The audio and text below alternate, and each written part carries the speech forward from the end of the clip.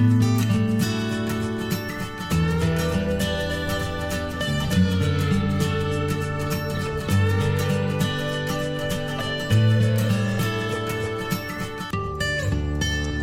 scripture reading today is from the Gospel of Mark, chapter 2, verses 23 through 28. One Sabbath, he was going through the grain fields, and as they made their way, his disciples began to pluck heads of grain. And the Pharisees were saying to him, "Look, why are they doing what is not lawful on the Sabbath?" And he said to them, "Have you never read what David did? When he was in need and was hungry, he and those who were with him, how he entered the house of God in the time of Abiathar the high priest, and ate the bread of the presence, which is not lawful for any but the priests to eat, and also gave it to those who were with him?" And he said to them, "The Sabbath was made for man, not man for the Sabbath. So the Son of Man is Lord even of the Sabbath." This is the word of the Lord. Well, good morning. So my name is George. I'm one of the elders here at Pillar. And we are so glad that you are here to worship Jesus with us. And so, if you're new, we've been going through a sermon series called This is Who We Are, where we look at the fabric of who we are as a local church. Excuse me.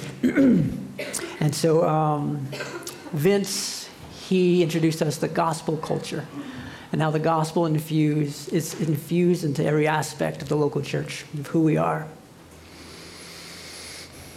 And the faith that was once delivered to the saints is the same we see today, handed down from generation to generation through the faithful teaching and preaching of God's word. Ben graciously looked at community and how the gospel, it changes our lives and the beauty in human relationships as we come together to serve one another for each other's good and for the glory of God. And last week, Grant crafted the eloquent liturgy as we are reminded that our lives are a liturgy of worship. And this week, we'll look at Sabbath, and specifically Sabbath rest. But before we begin, let's go before the Lord in prayer. Father, we thank you for your kindness, your grace. We thank you, Lord, for Jesus. Because of you, our Lord, because of what you have done, we can rest in your finished work. And Lord, we ask that you please open our hearts. May we see Jesus more clearly. May I point your people to you, O Lord, in your faithfulness. For those, Lord, whom you have not yet drawn to our Lord, we ask for your grace and your mercy. Please draw them to Jesus, Lord, for your glory, for the good of your people, Lord, that they may go with the redeemed and shout your praises. In Jesus' name, Lord. Amen. So as I was afforded the opportunity to get on the preaching calendar, what a great opportunity to serve my brothers that are usually on the preaching calendar and allow them to get some rest as well. Nervous, for sure. So weighty things, stand up here and go through the text of Scripture. You're like, man, Lord, don't strike me dead. Which is a good thing. Wouldn't ever want to get the text wrong, at least never intentionally do it, but to turn God's people to him and remind you all of his faithfulness. But nervous about the text because as we look at the text, I had to look at it as well. And I knew I was going to have to examine myself when it comes to Sabbath rest. And so, we'll talk a little bit more about that and how that went here in a bit. But before we begin, let's look and see if you can relate with some of these people. They knew this feeling all too well. Being inundated with unrelenting demands that weigh heavily on one's heart and spirit. Hurry seems to be the new normal. The pressure to perform throughout the week and even on Sunday. It creates a profound sense of burden as the responsibilities and expectations seem to multiply without respite. It feels like carrying an increasingly heavy load with no end in sight. As each new task is added, the weight of the existing responsibilities becomes more pronounced, leading to a sense of weariness and a sense of exhaustion. Another phone call, another text message. The constant pressure to meet ever-rising expectations create a deep-seated feeling of inadequacy and are overwhelming at times. Being continually tasked with more and more responsibilities evoke feelings of desperation and the need for relief. And as night falls, their presence at home becomes a fleeting dream. As evening dinner and family worship slip through their grasp like elusive mirages.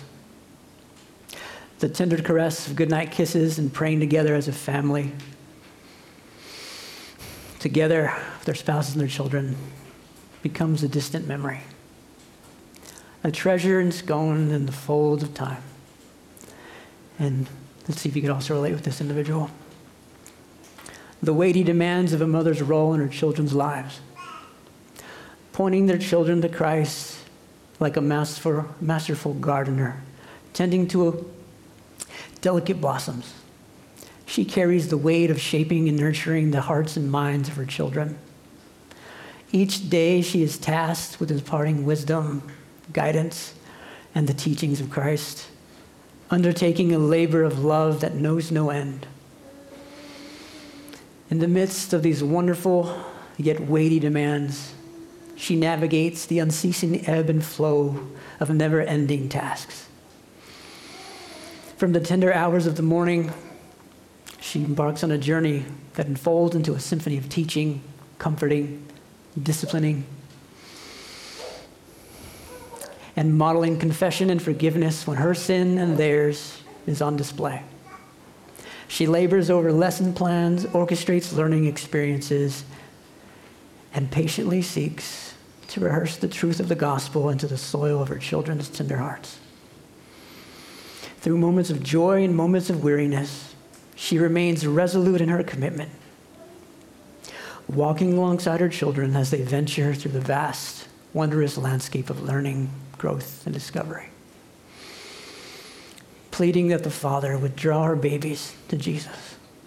And lastly, the seemingly unbearable weight of a heartfelt sorrow as we prepare to embrace those we love for the last time this side of glory. These are all reflections of the struggles of burdened souls,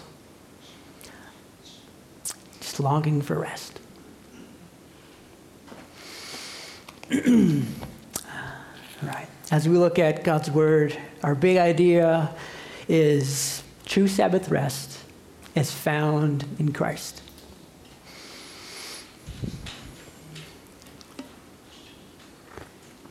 And then also our 2 points or 2 subpoints. It's rest is not found in keeping the law, and rest in him. Our first point, rest is not found in keeping the law. So the Sabbath comes from a Hebrew word that means to cease or cease. The Sabbath was a day when all ordinary work stopped. The scriptures relate that God gave his people the Sabbath as an opportunity to serve him and as a reminder of 2 great truths that we see in Scripture: creation and redemption. So as we look at the text, verse 23, one Sabbath he was going through the grain fields, and as they made their way, his disciples began to pluck heads of grain. And the Pharisees were saying to him, "Look, why are they doing what is not lawful on the Sabbath?" And so leading up to where we are currently in the Gospel of Mark, there's been a steady increase in tension between Jesus and the Pharisees and the religious leaders of his day. Excuse me. In addition to the laws that God gave, the rabbis dedicated their lives coming up with specific prohibitions to carefully guard the observance of the Sabbath day.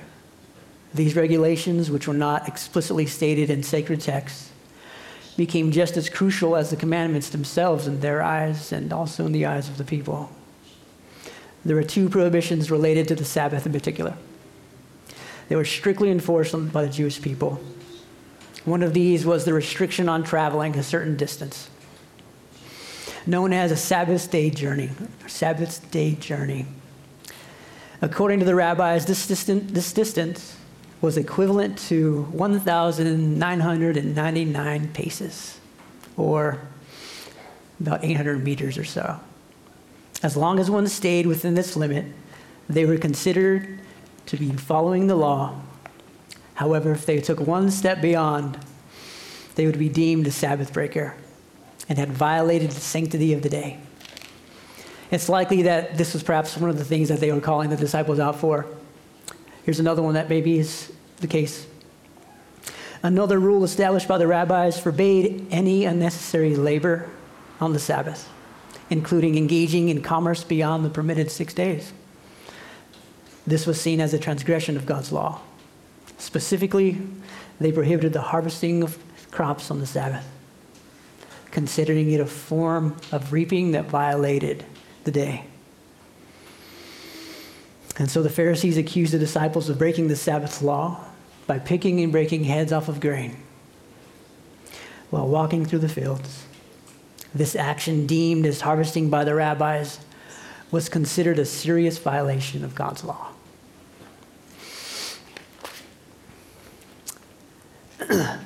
And so we'll pick up here in the narrative. And he said to them, "Have you never read what David did when he was in need and was hungry? He and those who were with him, how he entered the house of God in the time of Abiathar the high priest and ate the bread of the presence, which is not lawful for any but the priest to eat, and also gave it to those who were with him." Jesus' response to the Pharisees redirected their focus to the scriptures. And like a skilled lawyer, Jesus used previous instances as evidence to defend his disciples' actions.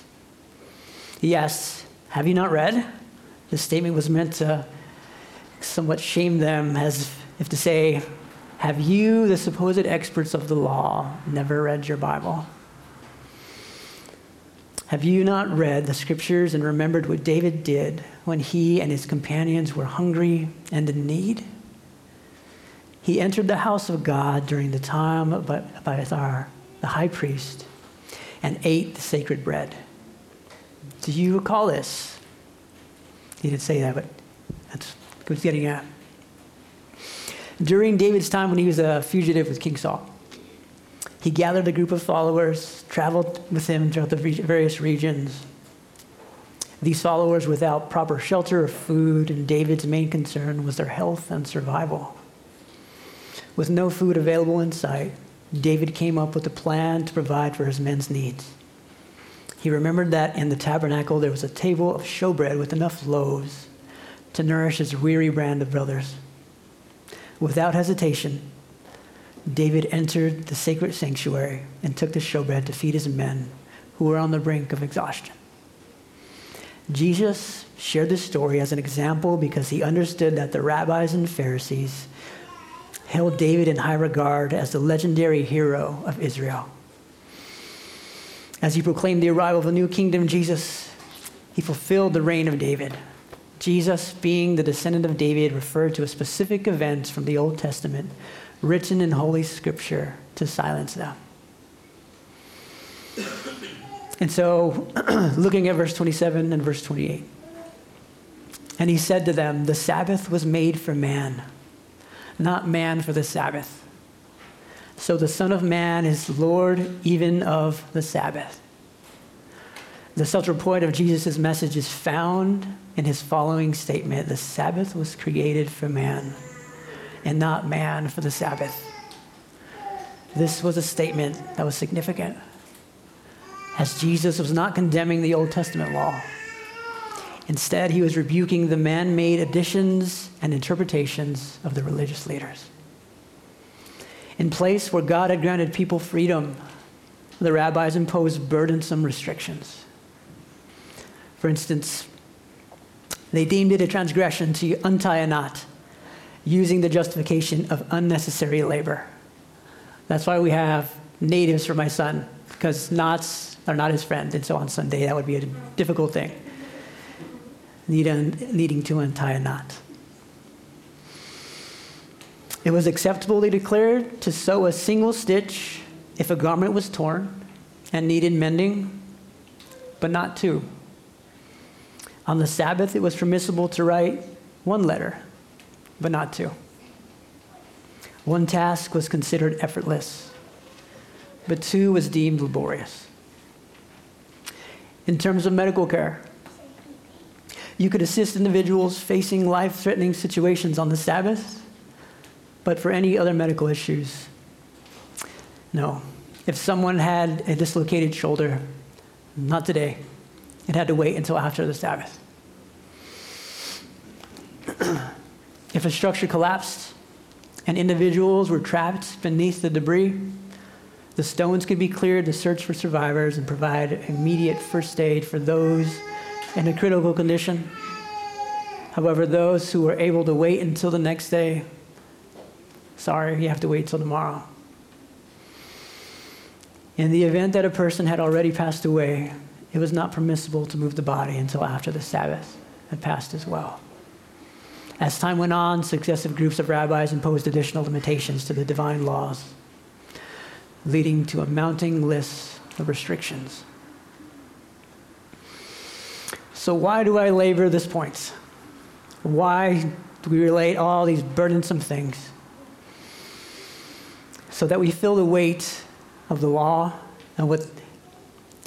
so that we feel the weight of those restrictions that the rabbis were trying to impose upon God's people, upon those individuals, but also that we would examine ourselves. Oftentimes, we as Christians are given countless rules and regulations that have no connection to God's actual law. Similar to the Pharisees, we tend to establish our own rules that are easy to follow rather than obeying the more challenging ones that God has given us. Jesus rebuked the religious leaders for creating unnecessary laws that strayed from God's intentions. He reminded them that the Sabbath was meant to be a gift for rest and rejuvenation, and not a strict burden on the people. Every week, one day in 7 was to be devoted to rest and giving the land a break. However, the rabbinic traditions had distorted the purpose of the Sabbath, turning it into a cumbersome set of rules that people had to constantly watch themselves to avoid breaking.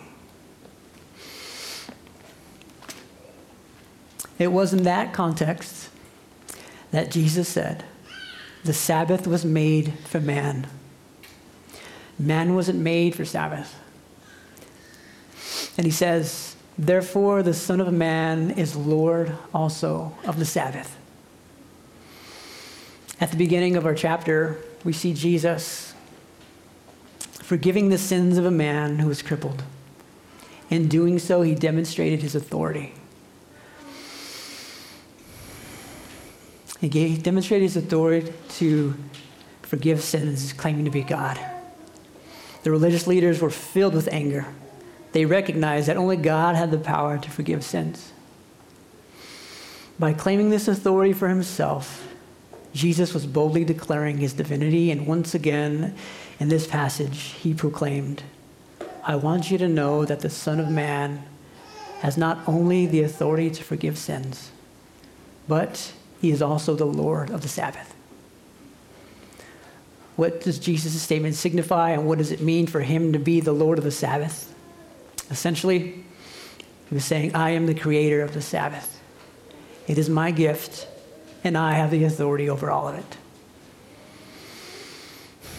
And so, church, to take the weight off your shoulders and to tie this into our sermon series, our call is to submit to the creator of the Sabbath.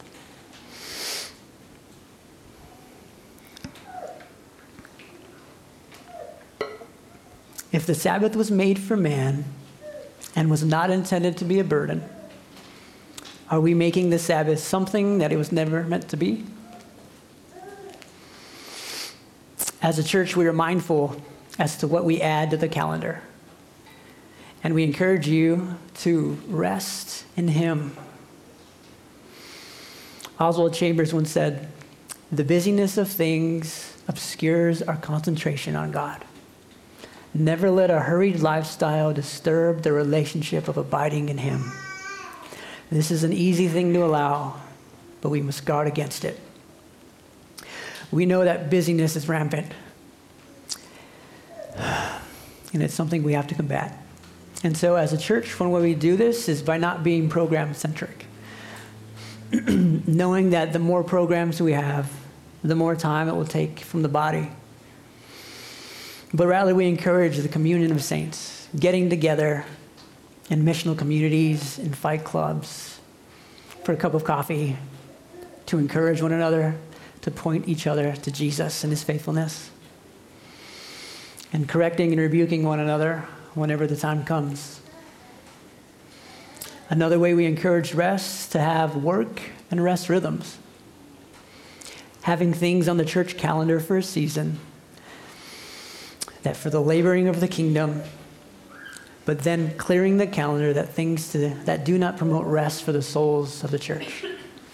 Having a season when our elementary teachers in the summer take a rest, come and gather to worship corporately with us, and the children coming to gather as well. And so, church, how is your soul? Are you resting in Christ and his finished work? Are you and I examining ourselves in light of the Sabbath being a gift to us by our Lord?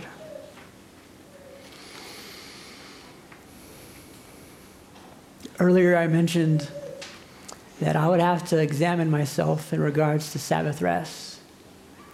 And now I must confess that I often fall short of being consistent in my soul for rest.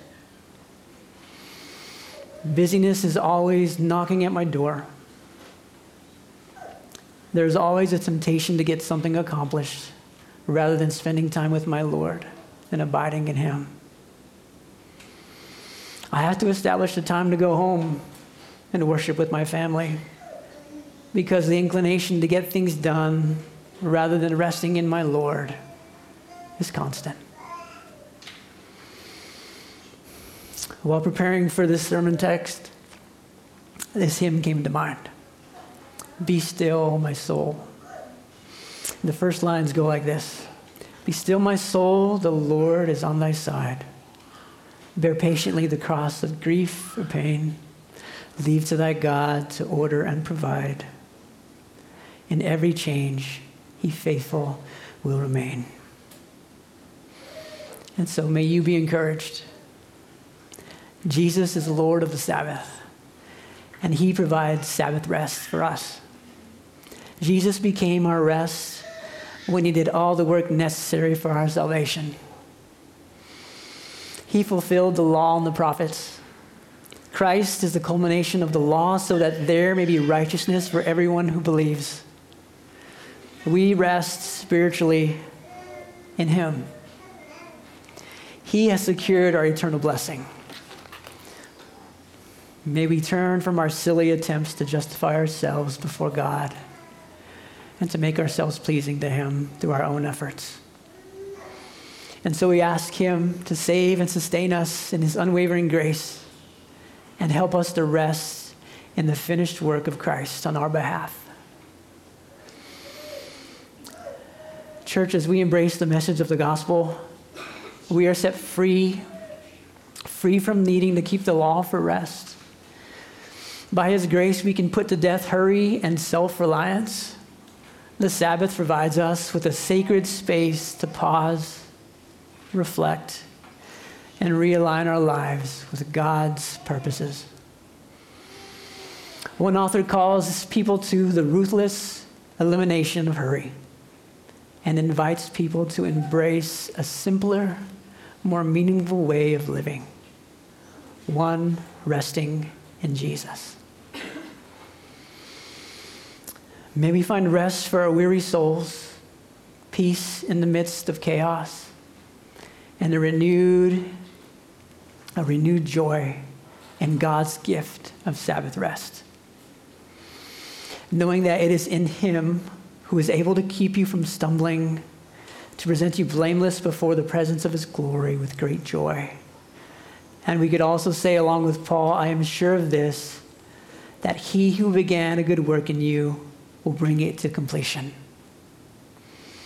And elsewhere, the Lord is faithful. He will establish you and guard you against the evil one. And when God truly has started that work, he will finish it. If Jesus made us his own, he will be faithful to keep us till the end. And so, church, to all who are weary and need rest, to all who mourn and long for comfort, to all who sin and need a Savior, be still and rest in the finished work of Christ. Let's pray. Father, we thank you for your kindness, your mercy, and grace. Lord, we thank you for the gift of rest. Lord, we thank you, Father, for pursuing us when we were not worthy to be pursued, and we thank you that Jesus has finished it for us. May we be still and we examine ourselves and rest in you. In Jesus' name, Lord. Amen.